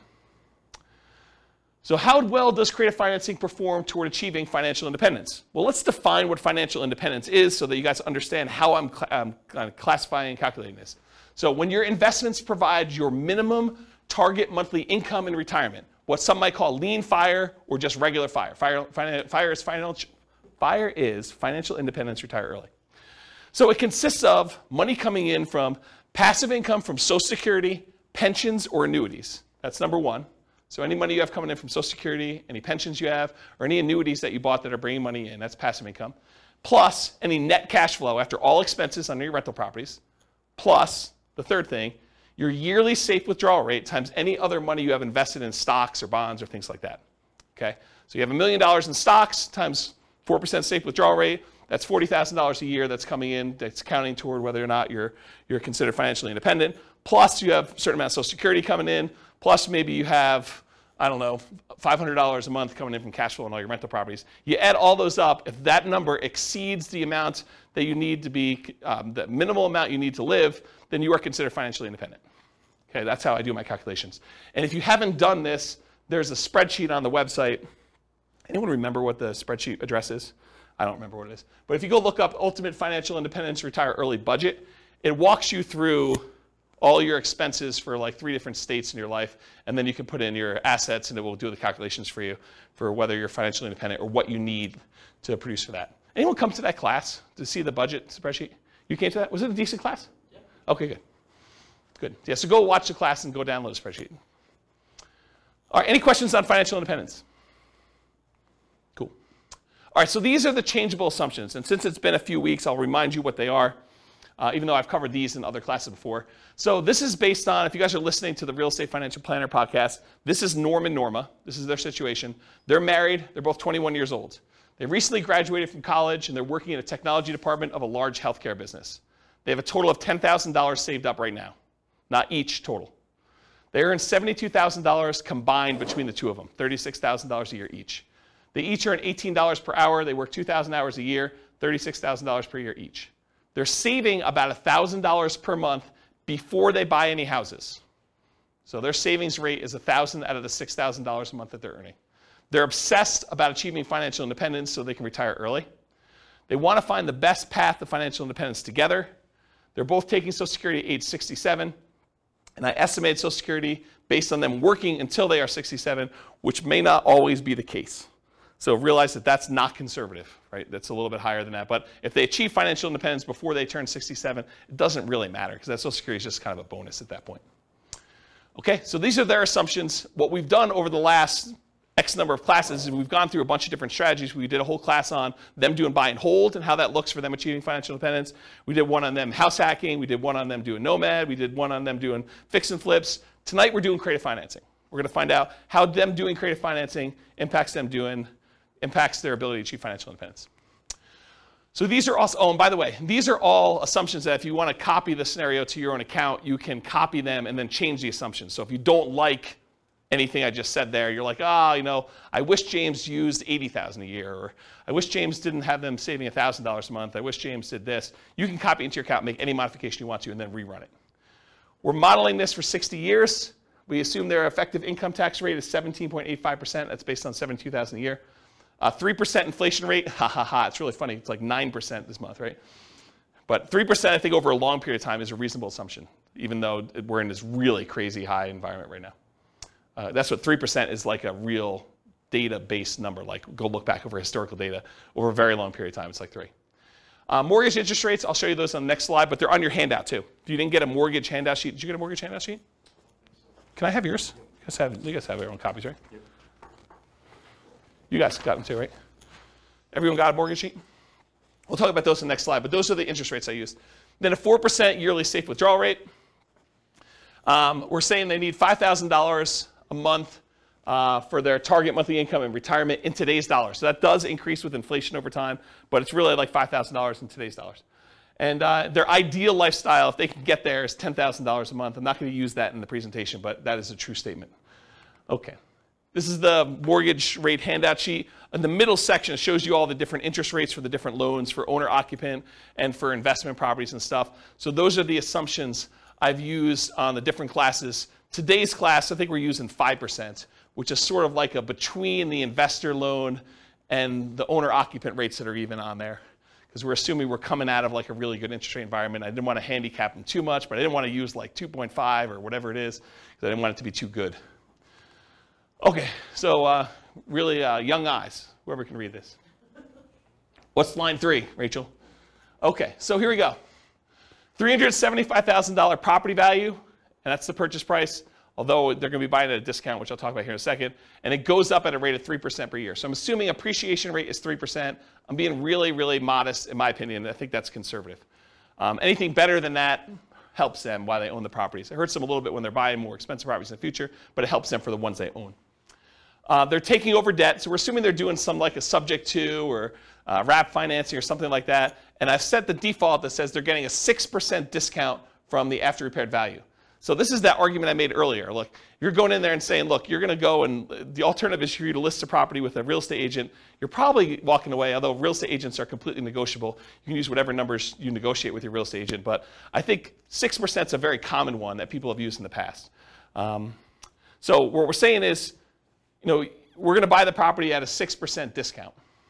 Like what they would net if they walked away from a real estate agent is some way of looking at that. 4% of purchase price in the cost of acquisition, and we list this as closing costs. And where I got 4% from was 2% for down payment. So we're going to give the seller 2% to have them walk away, essentially, which really means that they're not getting 6% discount. They're really getting more like a 4% discount, right? Because we're going to give them about 2%, although it's 2% of the purchase price and 6% discount from ARV, but it's close. So 2% for down payment. We're going to need to give the seller some money. 1% in marketing costs, so 1% of the property value, our purchase price, is what we're going to use in order to spend on marketing, postcards, letters, bandit signs, whatever we're going to do in order to find deals. But we're assuming that that's a cost to doing the deal. And then 1% in the actual closing costs, going to get title work done, closing services, notary, legal fees, whatever it is there. So I just put that in there as kind of like a placeholder. So I use 4% for our transaction costs to do that. Seller's not giving us any concessions. They're motivated. We require 6 months of reserves of personal expenses, this property's expenses, and each of the other properties that you've already bought. And so I want to talk about this for a minute because it's kind of important. I use 6 months of reserves because I think it's prudent for you to have these reserves, right? I think you acquiring rental properties and not having your personal reserves and you not having reserves for the other rentals you have or you having reserves for the one you're about to buy, I think is kind of silly. But I did run some variables. I ran some variations on these. But really, I said to start with, we're going to say you need 6 months of reserves of personal, 6 months of reserves of all the previous properties you bought, and 6 months of reserves of any properties you're buying in the future. I think that's prudent to have moving forward. And so you need to have all those reserves in order to be able to buy the next property. No debt to income limitations because you're basically taking over debt. So you don't go to the bank and qualify, so there's no DTI calculation that's going to limit you purchasing things, which did exist in other scenarios we ran, right? Buy and hold, nomad, house hacking. We looked at your DTI to make sure that you could qualify. In this case, we don't, right? We're not doing DTI because you're not qualifying for the loans. We're not doing loan assumption in this example. You're getting 1.5% of your purchase price back as a rebate from the tenant buyer when buying. So after you buy the property, I'm assuming that your tenant buyer is going to come up with at least 1.5% down. In this case, it is 1.5%, but I think that's a fair number to use. It's going to be about $6,000, something like that, right? This gets applied to a credit when they buy it from you in 4 years. Now, the way that we model this is not great for how we give the credit back, but I did include it in a really rough sort of way, but it's not perfect. I just wanted to warn you about that. We're using a 5% interest rate that you're taking over on the loan and that you are paying PMI. They do have PMI on their loan. They didn't put that much down, so they got private mortgage insurance. We're using a 360-month loan, 30 years. $2,600 per month in rent, but rent also increases at that same inflation rate, 3% per year. You're likely to have negative cash flow if you ignore that upfront option fee you got and you ignore cash flow from depreciation. So a lot of folks, a lot of creative real estate investors will think about that option fee as some offset to their cash flow, right? If you get, as an example, if you get $2,400 as an option fee, isn't that sort of like an extra $200 a month for the first year in rent? So if you were like negative $100 a month on rent, but you got $2,400 in the option fee, it's not really negative $100 a month in rent if you really got the option fee up front. You just got like prepaid rent up front. Now it does count as a credit to them when they buy, so it's not like it's really that way, but it does offset some negative cash flow. And if you're getting $6,000, that offsets a lot of negative cash flow, right? If you get $6,000 option fee up front, it's like $500 a month for the first year, or $250 a month for 2 years, or whatever that is for 3 years. I can't do the math in my head. So we're not counting that. We're not thinking about that. We're not counting the cash flow from depreciation. 3% of the monthly income is the assumed vacancy rate.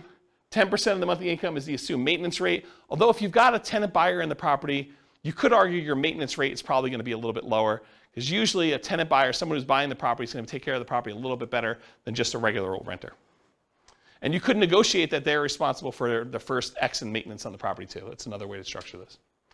I'm not going to talk about how we calculate taxes and insurance, but we are calculating, it's on there. And then I'm not going to go into details about how we calculate the depreciation benefit, just for the sake of time, but I do have that in there as well. Let me get a drink because I'm losing my voice. You guys hear my voice, or is it just like in my head? You hear it? Sometimes it's hard to tell if it's just in my head or not. Because you listen to yourself on recording every once in a while, and you're like, do I really sound like that? I guess I do. So buy up to 15 properties. Oh yeah. So basically I'm saying they can have up to 15 properties that they've acquired at any given time. I cap them at 15 because in some of these cases they're able to buy like an infinite number, right? Like they eventually get to the point where some of the deals start popping, they've got a lot of money in their bank accounts, and really they could go spend an unlimited amount of money in order to do any number of deals that they want. And I wanted to set a reasonable limit. I thought 15 sounded about right. Do you guys think 15 sounds right? Is it too low or too high? 15 right or no? Okay, 15 sounds good. I do run some variations there, how long you're actively buying for. Oh, I only buy properties for 10 years. Because if I keep running this for, a lot of times you're financially independent before 10 years, or like shortly after 10 years. So I basically stopped acquiring properties at 10, and I did some variations where I extended it out a little bit more, made it shorter, but yeah, 10 years is arbitrary. And then I buy up to 15 properties. We sell them to a tenant buyer after 4 years. Historically, over a large data set,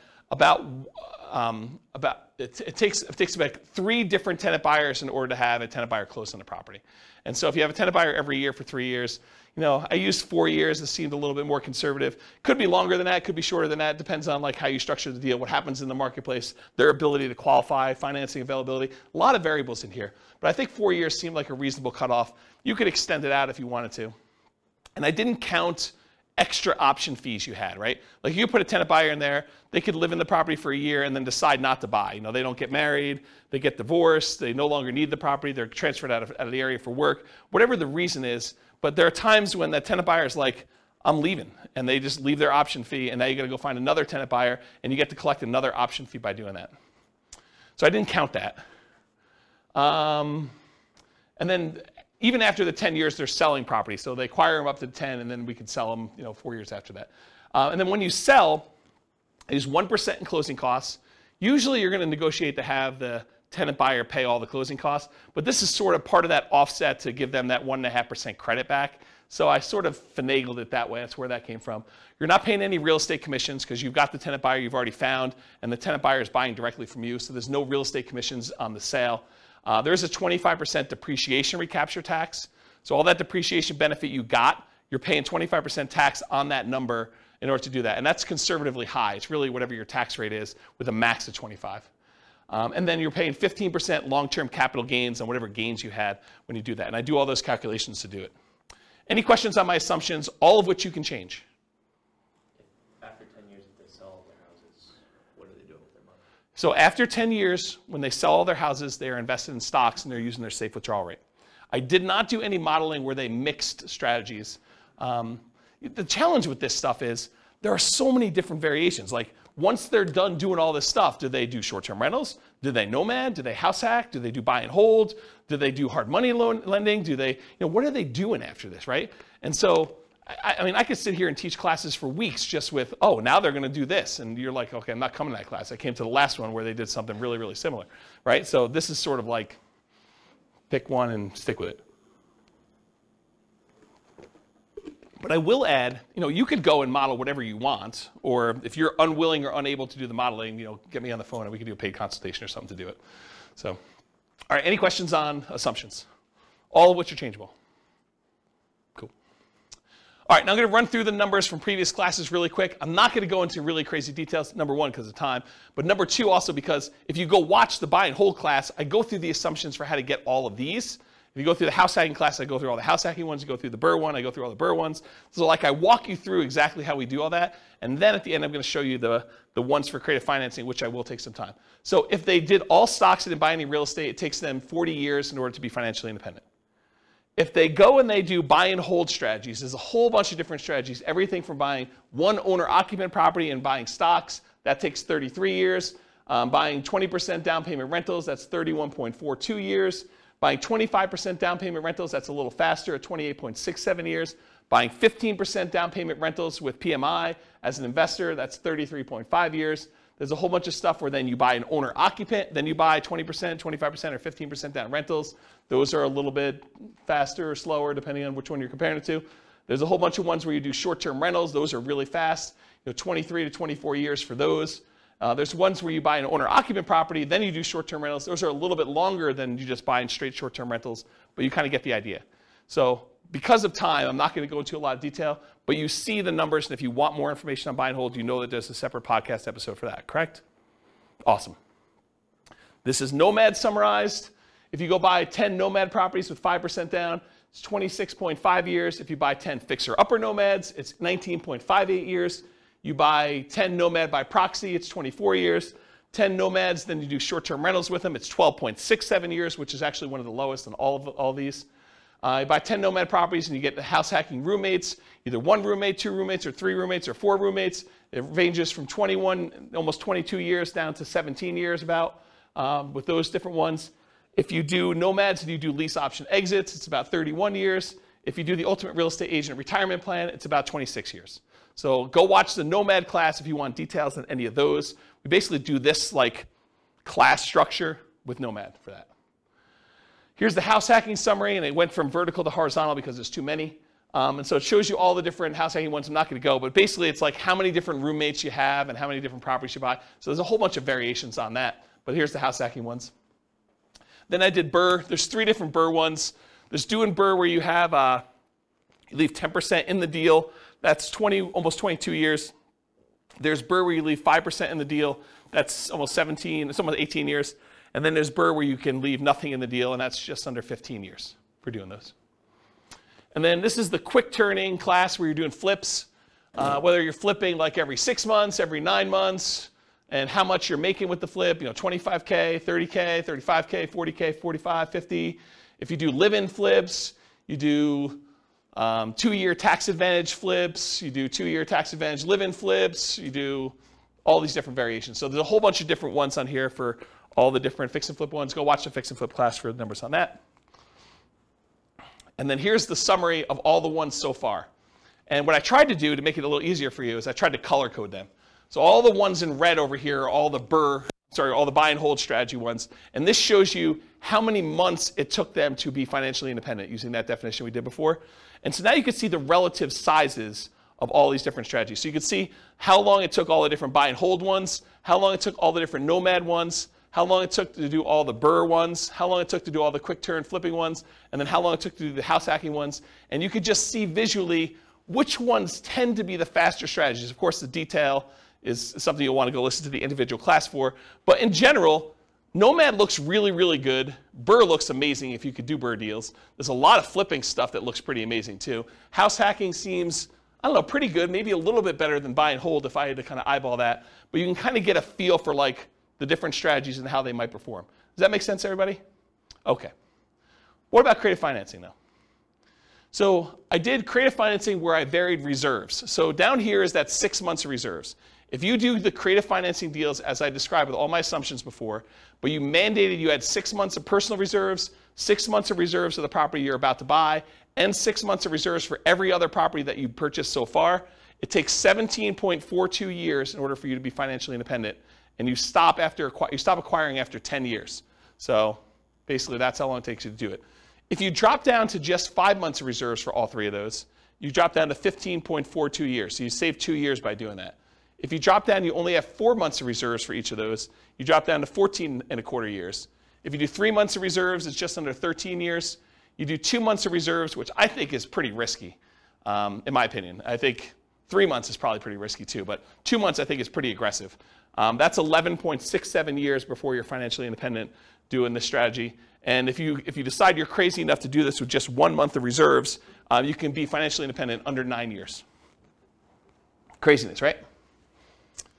What if you do, instead of doing months of reserves, what if you say, look, I'm only set aside $10,000 in reserves. It'll adjust up with inflation, but 10K.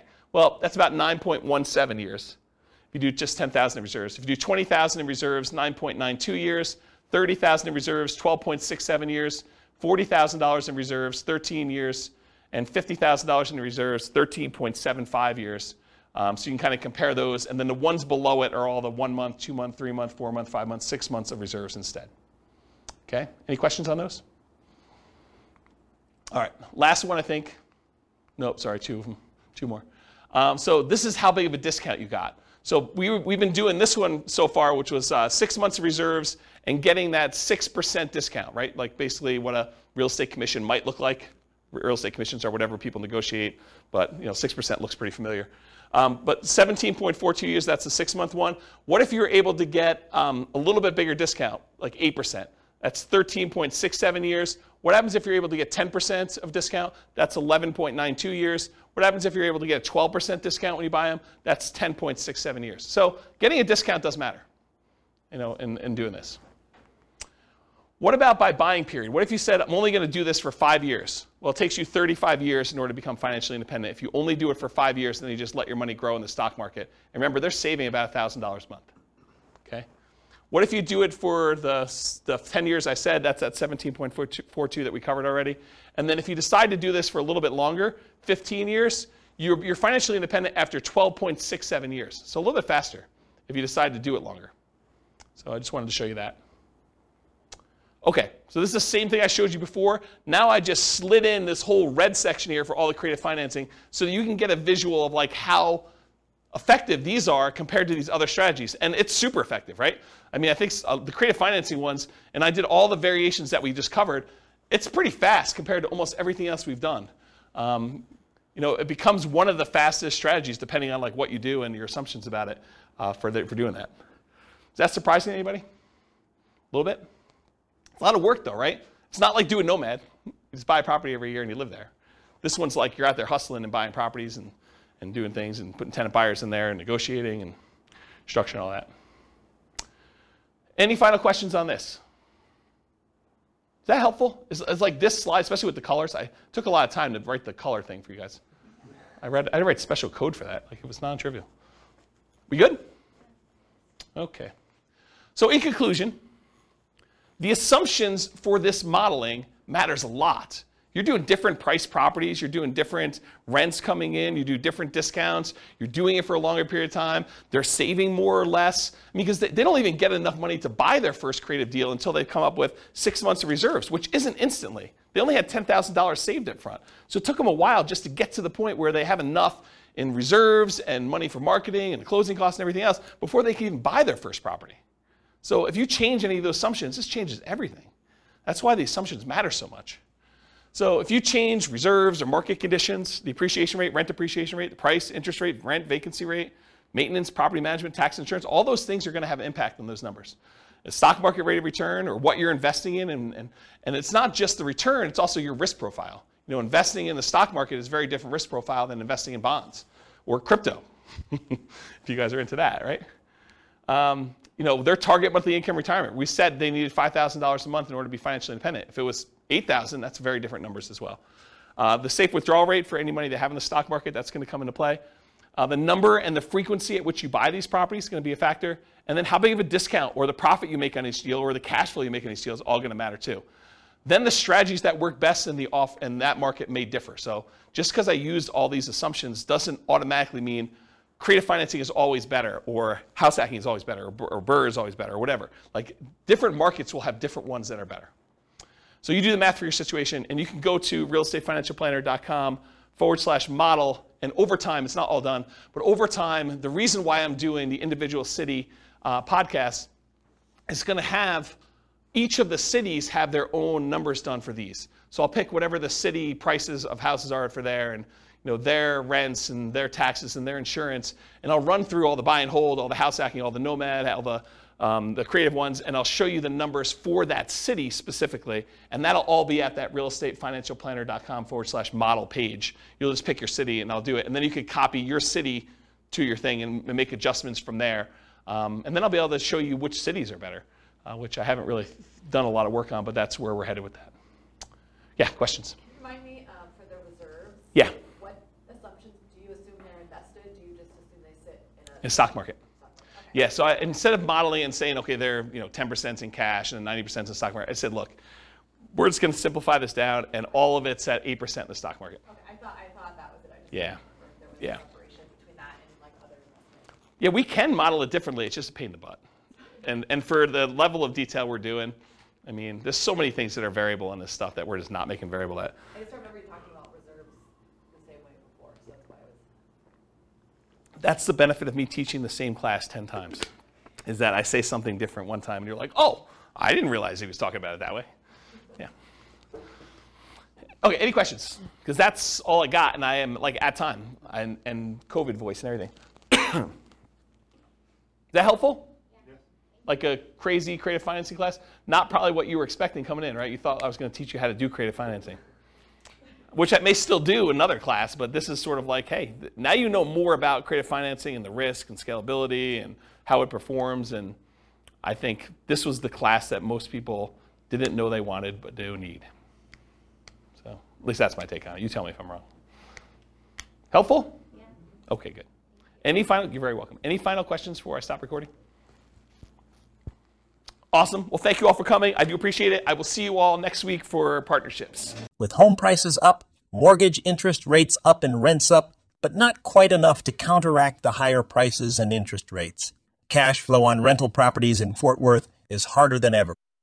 Book a call with the Real Estate Financial Planner to apply our proprietary 88 strategies to improve cash flow on your rentals. See the show notes for a link to schedule your call and improve your cash flow today. If you're a real estate agent, lender, or professional in Fort Worth that wants to help our real estate investor listeners, consider reaching out to learn about collaboration opportunities with this podcast. We'd love to add more value to our listeners by having you assist our investors buy, sell, and finance their real estate investments. See the show notes to schedule a call to discuss collaboration opportunities.